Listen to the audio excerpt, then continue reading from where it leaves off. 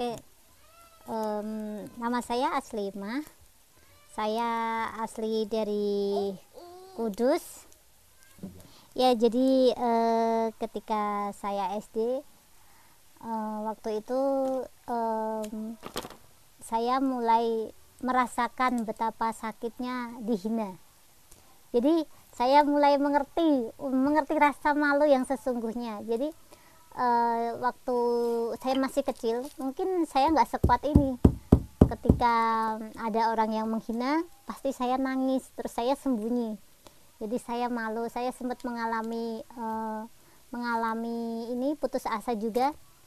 Setiap kali ada tamu, saya bersembunyi di dalam kamar karena saya merasa malu karena bentuk saya berbeda, karena saya tidak seperti anak-anak yang lainnya. Jadi suatu saat saya juga ketika saya merasa malu dan saya sendiri, waktu itu saya lihat seekor kambing di dapur gitu kan.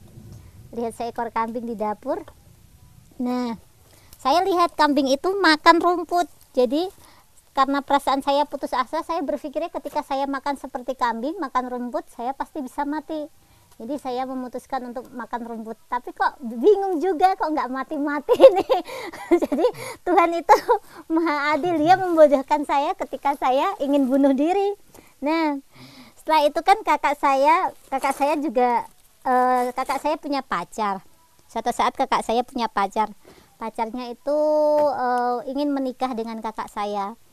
Tapi orang tuanya tidak merestui karena orang tuanya mengatakan bahwa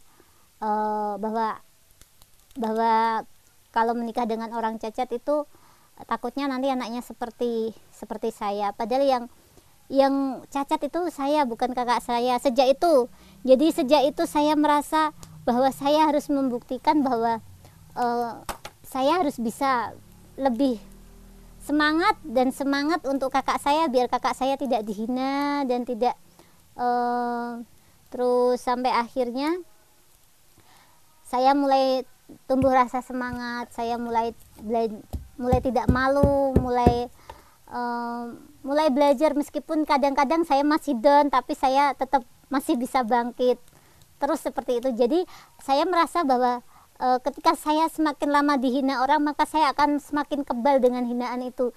Jadi saya merasa jika semakin lama orang itu menghina saya, itu bukan sebuah hinaan lagi. Saya merasa itu adalah sesuatu yang mungkin perasaan yang ingin mereka ungkapkan. Jadi saya tidak akan pernah menyalahkan mereka lagi karena itu wajar. Jadi yang mulai benar-benar sudah matang itu SMA. Jadi saya SMA itu benar-benar sudah mulai matang, bahwa saya memang, jadi saya tidak pernah takut dengan segala sesuatu mungkin tantangan kehidupan yang harus saya lalui. Jadi saya sudah tidak malu dengan kondisi fisik saya.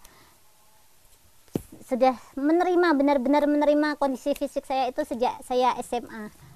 Saya memutuskan SMA itu untuk kos. Jadi saya memutuskan untuk kos karena saya ingin membuktikan kepada teman-teman bahwa saya juga bisa mandiri, saya bisa seperti yang lain gitu. Jadi saya kos di sana. Saya cari kos dengan berbagai macam rintangan, dan saya tetap mau berjuang. Tidak mudah ya cari kos untuk anak penyandang cacat seperti saya, karena kadang-kadang kan pemikiran masyarakat itu kan masih bahwa anak cacat itu merepotkan, anak cacat itu tidak bisa mandiri. Ada yang menolak dengan lembut bahwa penuh, ada yang menolak bahwa ini kalau saya kos di situ nanti yang lainnya pada bubar. Jadi mereka itu menganggap bahwa penyandang cacat itu banyak yang minta-minta. Jadi itu adalah sesuatu yang sangat menyakitkan sebenarnya. Jadi kita tahu bahwa beliau punya niat baik, cuma tidak semua, meskipun dalam kondisi keterbatasan, kami juga bisa seperti yang lain. Kami juga bisa kok mandiri, bisa menghasilkan uang dengan keringat kami, bukan hanya dengan meminta-minta.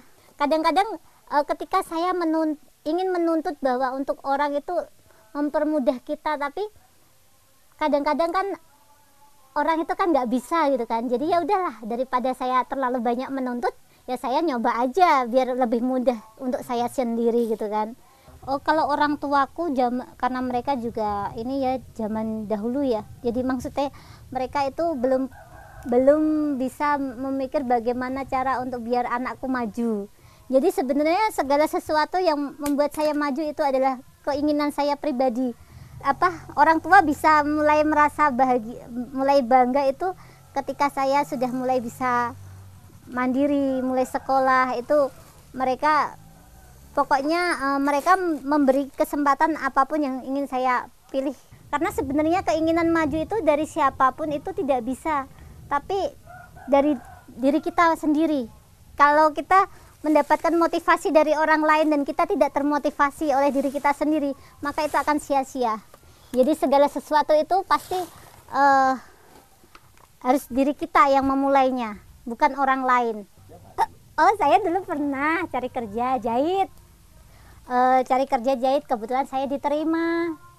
Tapi karena saya juga belum pernah belum pernah bisa jahit. Jadi pemikiran saya belajar di situ. Jadi saya dan ini yang jahit juga, yang bos saya itu juga seneng gitu kan, karena saya juga bisa melakukan. Tapi prinsip saya nggak mau digaji karena saya intinya ingin belajar. Ketika memang saya sudah punya mungkin bisa melakukan kegiatan itu, baru saya mau terima upah. Pada tahun 2009 saya dan suami saya yang dulu masih pacar saya mencoba untuk usaha membuat souvenir akar wangi, dan kami mencoba memasarkannya di Telogo Putri pada awalnya.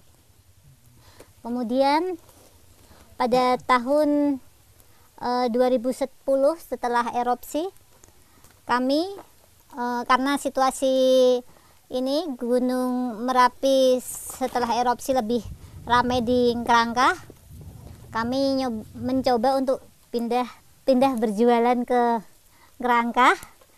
Akhirnya kami sampai sekarang ini kami jualan di sana. Kemampuan untuk membuat souvenir ini kan suami saya yang bisa. Nah, setelah itu saya dan suami memutuskan untuk mencari lokasi pemasaran karena dia sudah punya bakat seperti ini. Akhirnya setelah saya menjadi pacarnya, saya juga belajar untuk menekuni kerajinan ini, belajar untuk membuat kerajinan ini. Kita coba-coba ya, meskipun belum tahu hasilnya, yang penting kita nyoba untuk jualan di Telogo Putri ya. Jadi kan model nekat, jadi ceritanya kita nyoba aja. Pertama-tama juga nggak tinggal di sini, kita dulu tinggal di Besi. Nah, waktu sehari itu kita pertama nyoba itu seneng banget, dapat uang 150.000 itu. Jadi 150.000 seneng banget. Jadi senangnya karena itu bener-bener kita punya jerih payah berdua gitu loh. Jadi setelah itu kita tetap semangat, nyoba lagi gitu. Belum pakai motor Mas kesini. Kita masih naik bis, naik angkutan gitu kan. Dari 3 kali orang ya. Dari kosan kita yang mungkin kurang lebih dari sini berapa kilo ya saya? Jadi dari ini kan kalau kurang lebih itu km 12,5 kos kita. Terus kalau kita ke sini kita naik bis. Iya, 15 kiloan. Jadi kita naik bis gitu kan. Pulang pergi, yang penting kita tetap mencoba gitu kan. Modal awal kita itu zaman dulu itu 250.000. Dan meskipun pasang surut, karena kita tetap semangat, jadi ya kita hadapi saja. Alhamdulillah, tapi hasilnya ya bisa untuk kehidupan sehari-hari. Kita juga bisa setidaknya bisa punya tabungan gitu, bisa membeli sebidang tanah. Itu juga dari hasil membuat kerajinan ini, menjual kerajinan ini. Jadi kita tetap bersyukur ya saya. Kita sih pengennya ini ya apa, mungkin karena kalau kita jualan di tempat objek wisata yang objek wisata ini Merapi kan, kita juga ini apa, situasi gunung juga mempengaruhi usaha kita kan. Ya kita sih pengennya mungkin bisa mungkin punya lokasi untuk di daerah bawah yang ketika mungkin gunung itu juga nggak apa-apa gitu, nggak terpengaruh gitu. Karena kadang-kadang kalau misalkan gunung baru bergejolak pasti sepi gitu kan, pasti nggak ada pengunjung gitu loh. Jadi kan mungkin semoga saja kita bisa kembangkan untuk mungkin di luar kota atau di mana gitu nanti. Yang pasti pemikiran kita kan rezeki itu kan sudah ada yang ngatur gitu kan. Jadi meskipun kalau apa, kadang-kadang meskipun ada yang mungkin gimana ya, jadi kayaknya juga nggak ini deh, pokoknya kita kan biasa aja gitu loh, biasa aja gitu. Iya, jadi kita senang karena bisa membuat orang lain senang gitu loh. Itulah kebahagiaan terbesar ya saya. Kalau pesan saya, jangan pernah takut untuk terjun ke masyarakat, dan jangan pernah takut untuk dihina. Jangan pernah menyalahkan orang lain, jangan pernah menyalahkan jika orang lain menilai negatif kita, tapi kita buktikan bahwa penilaian negatif mereka itu tidak benar. Itu yang harus kita tanamkan untuk diri kita. Jadi jangan takut untuk orang lain berpikir negatif, tapi buktikan bahwa pemikiran negatif itu tidak benar. Tetap semangat dan tetap berjuang dan terus mencoba.